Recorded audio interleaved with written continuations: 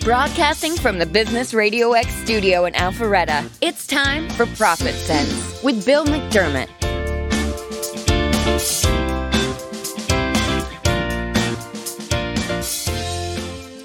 Good morning. Welcome to ProfitSense.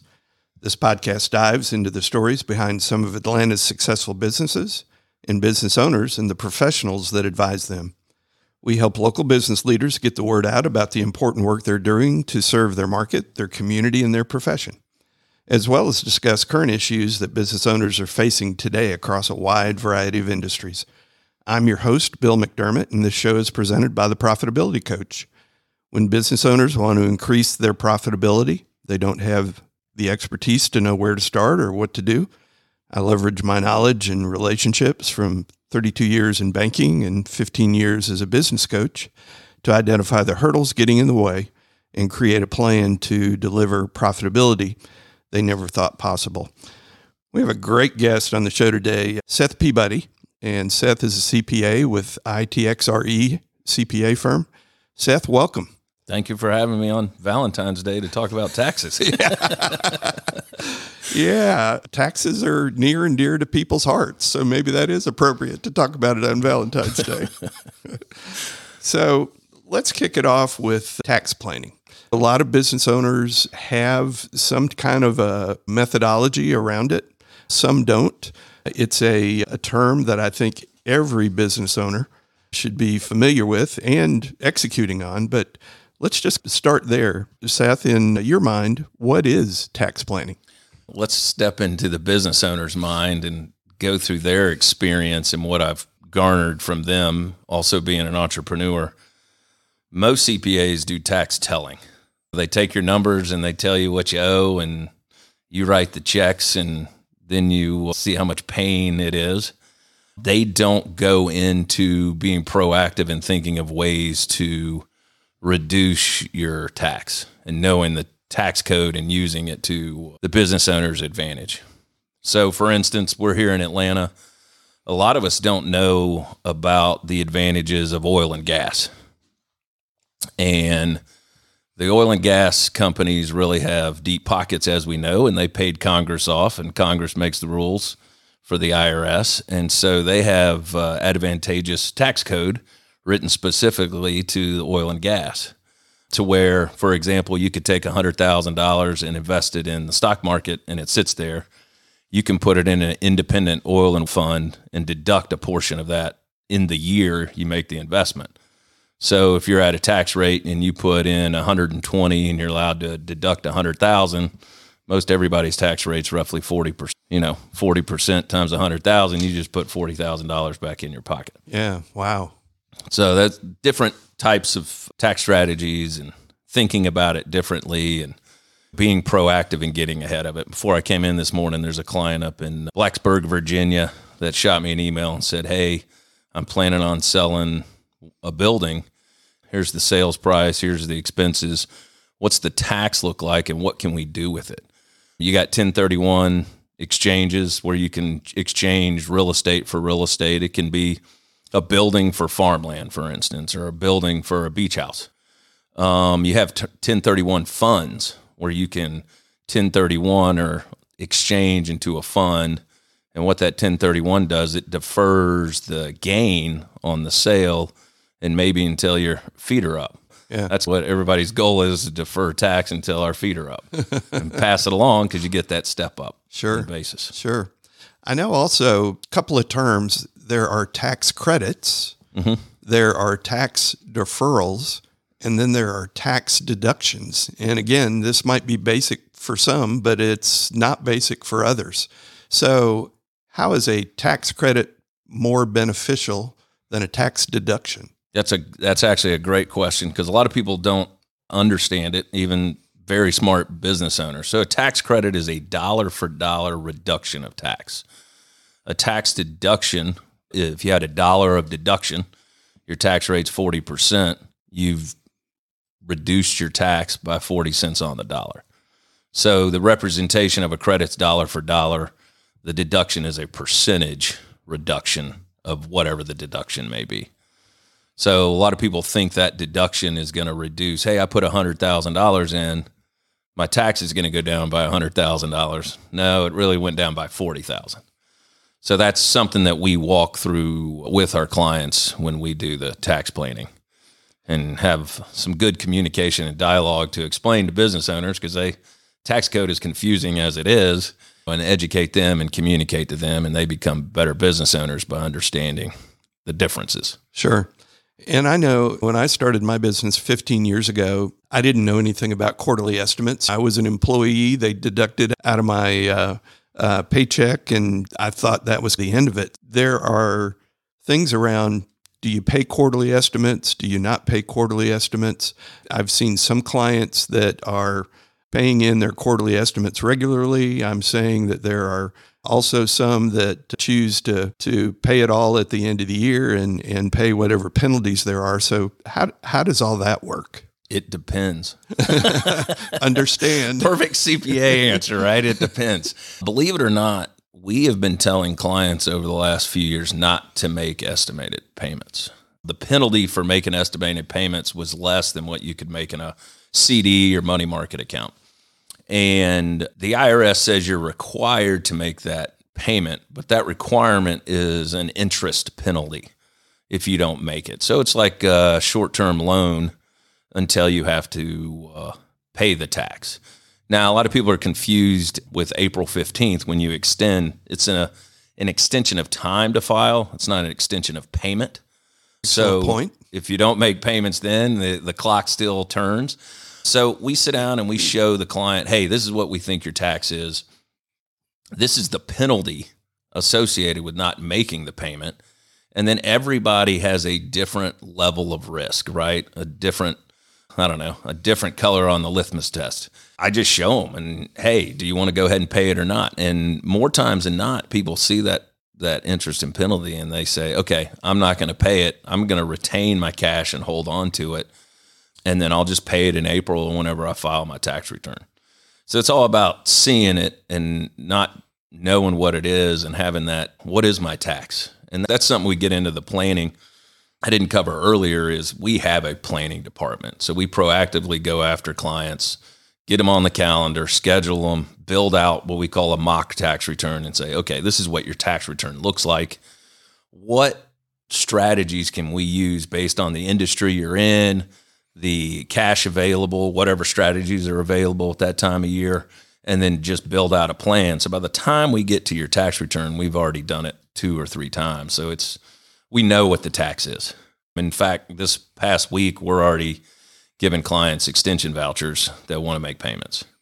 And I don't even know what today is. I guess it's Valentine's Day. That's right. It's Wednesday. February 14th, Wednesday. They don't have to actually extend their return for another 60 days. But we're so proactive, we already know what you owe, and we have a pretty good idea about it. And so we go ahead and just file the extensions, and then you have them in your hand, and you can pay those in the next 60 days. Yeah, and I love the term you used earlier, tax telling versus tax planning. One is a very reactive approach, but the other one is a very proactive approach. Right. And the outcome is it takes the confusion out of it and gives the business owner or the consumer clarity in tax payments. We're talking this morning with Seth Peabody. Seth's been a CPA for over 20 years, working in small and medium and large firms in pursuit of growing a niche CPA practice. He learned business owners and high net worth individuals didn't have true annual income tax planning, and he created a program which we're talking about and a process for clients to reduce taxes annually. And Seth, I'm wondering if that's really a clear differentiator for you and your firm, but I do want to say, how do you feel like your firm is different and how you differentiate yourself in the marketplace? That's the differential for us. We're 100% client referral. We don't do a huge amount of marketing. We do a little bit. We talk and do podcasts here and there. But most of it is just sitting down with a new client, and saying, hey, this is what it looks like. This is how it works. And they're a business owner that's been nose to the grindstone all these years and finally gets a good explanation of how to work the tax code. And then their brain starts churning just like any entrepreneur. Sure. So we've built that program and that process and not to just tell clients, hey, call us when you need tax planning. It's being proactive and putting that little piece and going after the client and scheduling the meetings, grabbing their information, because you're busy, right? How many entrepreneurs have kids and families and their chief bottle washer and CEO, and they're running around and they wake up in January, February, March. Oh no, my taxes. What do I owe my taxes? And they're like, they give their CPA a call and they're like, oh, we can do planning, but nobody reached out during the year. And you can't change taxes. You can, but there's limited ability to change taxes once you cross over that 1231 threshold. So we get in there, and CPAs are history reporters, right? We're just reporting the history from the prior year. Well, we can change the history if you have a plan within the year. Yeah, and I guess for our listening audience, that business owner probably starts thinking about taxes maybe in September, maybe October. But ideally, having that conversation and being able to tax plan rather than tax tell, it seems that it probably needs to take place in the fourth quarter of the year. Actually, it takes place in February. Wow. Okay. So we are already scheduling calls for kind of the first session. So we, generally speaking, normal course of business, we'll break it down into 2 different planning meetings during the year. Obviously, if you're selling real estate, selling a building, selling your business, your practice, there's some large transaction, we may meet 5-6 times during the year. So we're already scheduling out folks between now and we'd say mid-July. So we have a plan. There's certain tax strategies that if you invest earlier in the year, you get either a discount or a larger percentage investment. Gotcha. So if we can get in front of those funds and get clients in early, then they save money there too. Sure. A lot of the funds don't start opening until June.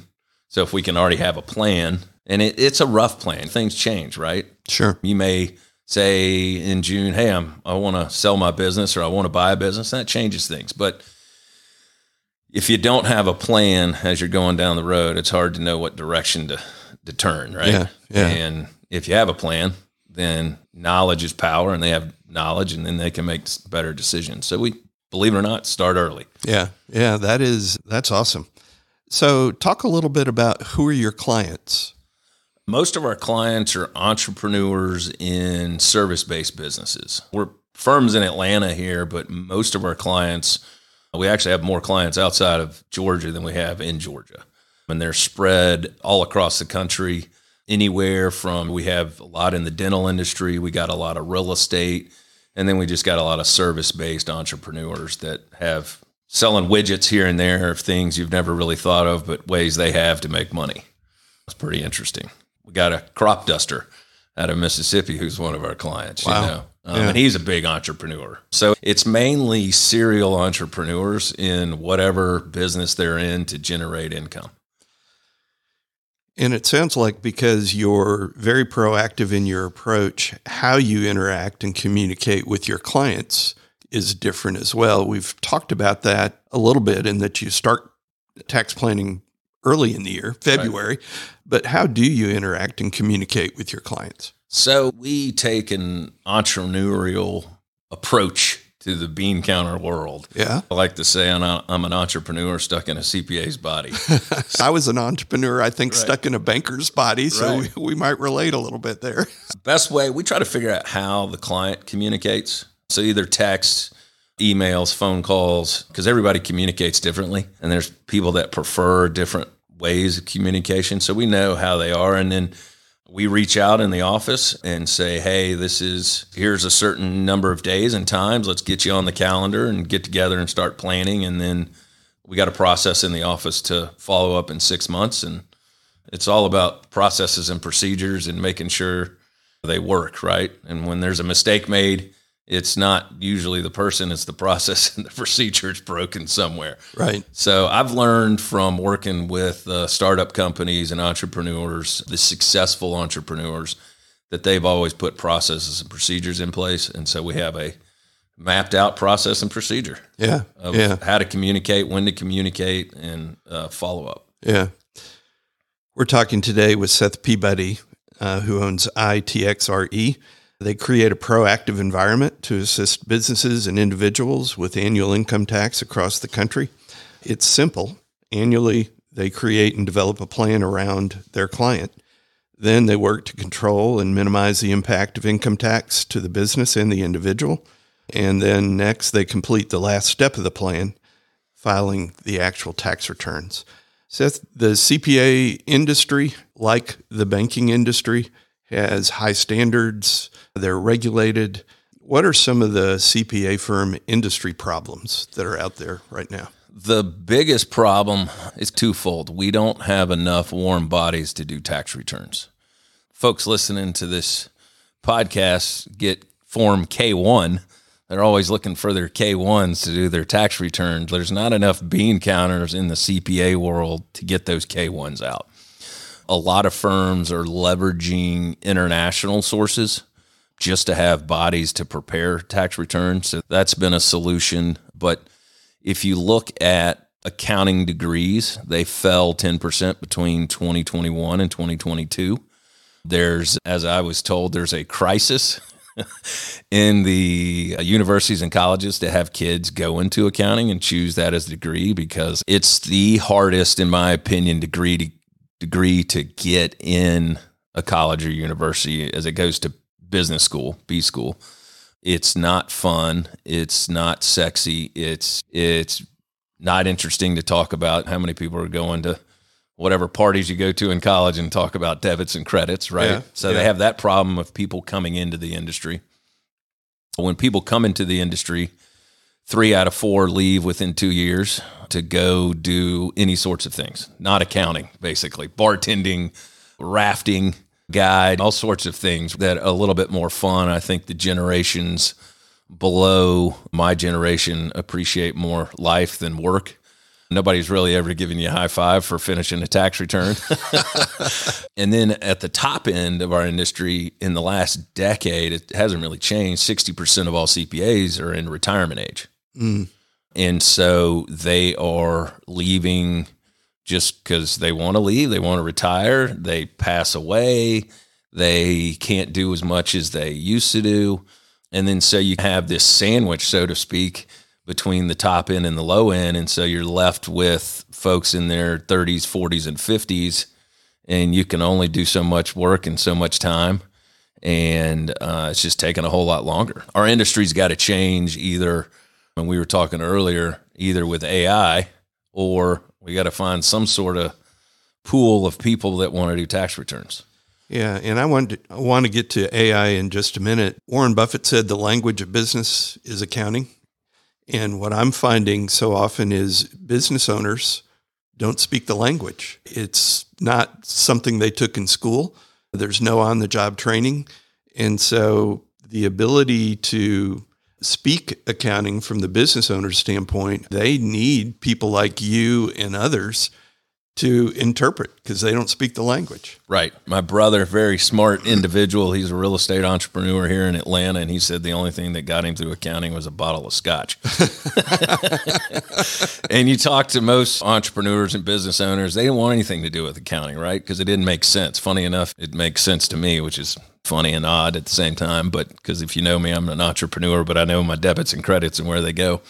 And you look at accounting, when people start up, they don't want to apply a lot of their business resources to accounting, right? And they don't want to learn it, but that's the language they need to speak, as you said, to banks, to get financing, to do their tax returns the right way. And there's not really any classes to teach them that are practical, in my opinion. It's funny, most accountants that get out of school, they don't know how to do taxes. We had an intern come in June, and he said, "What do you expect from me?" And I said, "Nothing." I said, "The last 4 years you'll learn that did not help." I said, "Maybe understanding the theories of credits and debits, but doing a tax return." But you sit down and teach them, and they catch on really quick if they want to. Yeah. But the human bodies is our biggest problem. AI, I think, will solve the problem because the forms aren't changing, but the development of AI is going to help. But you're right. Those financial statements basically give the story of a business to outsiders to help grow businesses and for people that need help on their businesses, so folks can understand They hear you talk about your business, but the proof is in the pudding on the financial statements. So let's get to AI in a CPA firm. Talk about that. So AI is coming along. We have some OCR software that recognizes like W-2s and 1099s and that stuff, but it doesn't recognize your shoebox returns, or everybody's got some portion of a shoebox in their return, meaning there's a handwritten note that scribbles out your charitable deductions or whatever. AI is not advanced enough to pick that up yet. So you need somebody to enter that information. A lot of our K1s that we get are multi-state K1s. So a majority of our clients file in more than one state. And AI is not built well enough to go pick up the information on those various state K1s. So at some point, AI will catch up, hopefully sooner rather than later, and be able to read the tax forms and correctly input the software. Because it's not very difficult to pick up a form and enter it into software. It's pretty easy. Anybody can pretty much figure out after you've been taught, hey, take this form that you've seen 1,000 times and enter it in this cell. And that's what a lot of CPAs do. But I think AI is going to replace that because it's the same thing all the time. I can see AI picking that up pretty easily once somebody's developed the software. Yeah, yeah. As we close out, Seth, you've been practicing for over 20 years. You've seen thousands of business owners' tax returns. I'm curious, are there some little tidbits of wisdom that you might be willing to pass on to business owners that aren't thinking about taxes until the very last minute? The podcast is called ProfitSense, right? Yep. And if you want to grow your profit, how about taking your 37% federal tax bracket down to 24% and putting 13% back in your pocket, right? Think about business owners. Yeah, you're trying to generate income and revenue, but every turn you go by, there's taxes, right? Yep. So if you can put a guaranteed 13% back in your pocket, I think you would appreciate that. Look at profit margins for retail, commercial, let's see, wholesale, construction, restaurants, right? They have a low profit margin. So if you can look at, hey, I got a low profit margin, but I can add back to that by reducing my taxes and just being proactive. And it's really, most clients, we probably spend, I would say, maybe in office 10 to 15 hours doing their planning, but it's really 2 hours with the business owner a year to save $13,000 on every $100,000 of net income that you have. That's big. It's pretty big. And you start generating that and creating a snowball. You start creating secondary and tertiary income streams. And then you can make clear decisions on your business because you're not worried about, am I going to have $1 to make payroll or not? So where you've got me thinking is you can actually be more profitable by minimizing your tax liability rather than driving revenue or cutting expenses. Exactly. It makes all the sense in the world. Yep. Yeah. Yep. That is ProfitSense. I love it.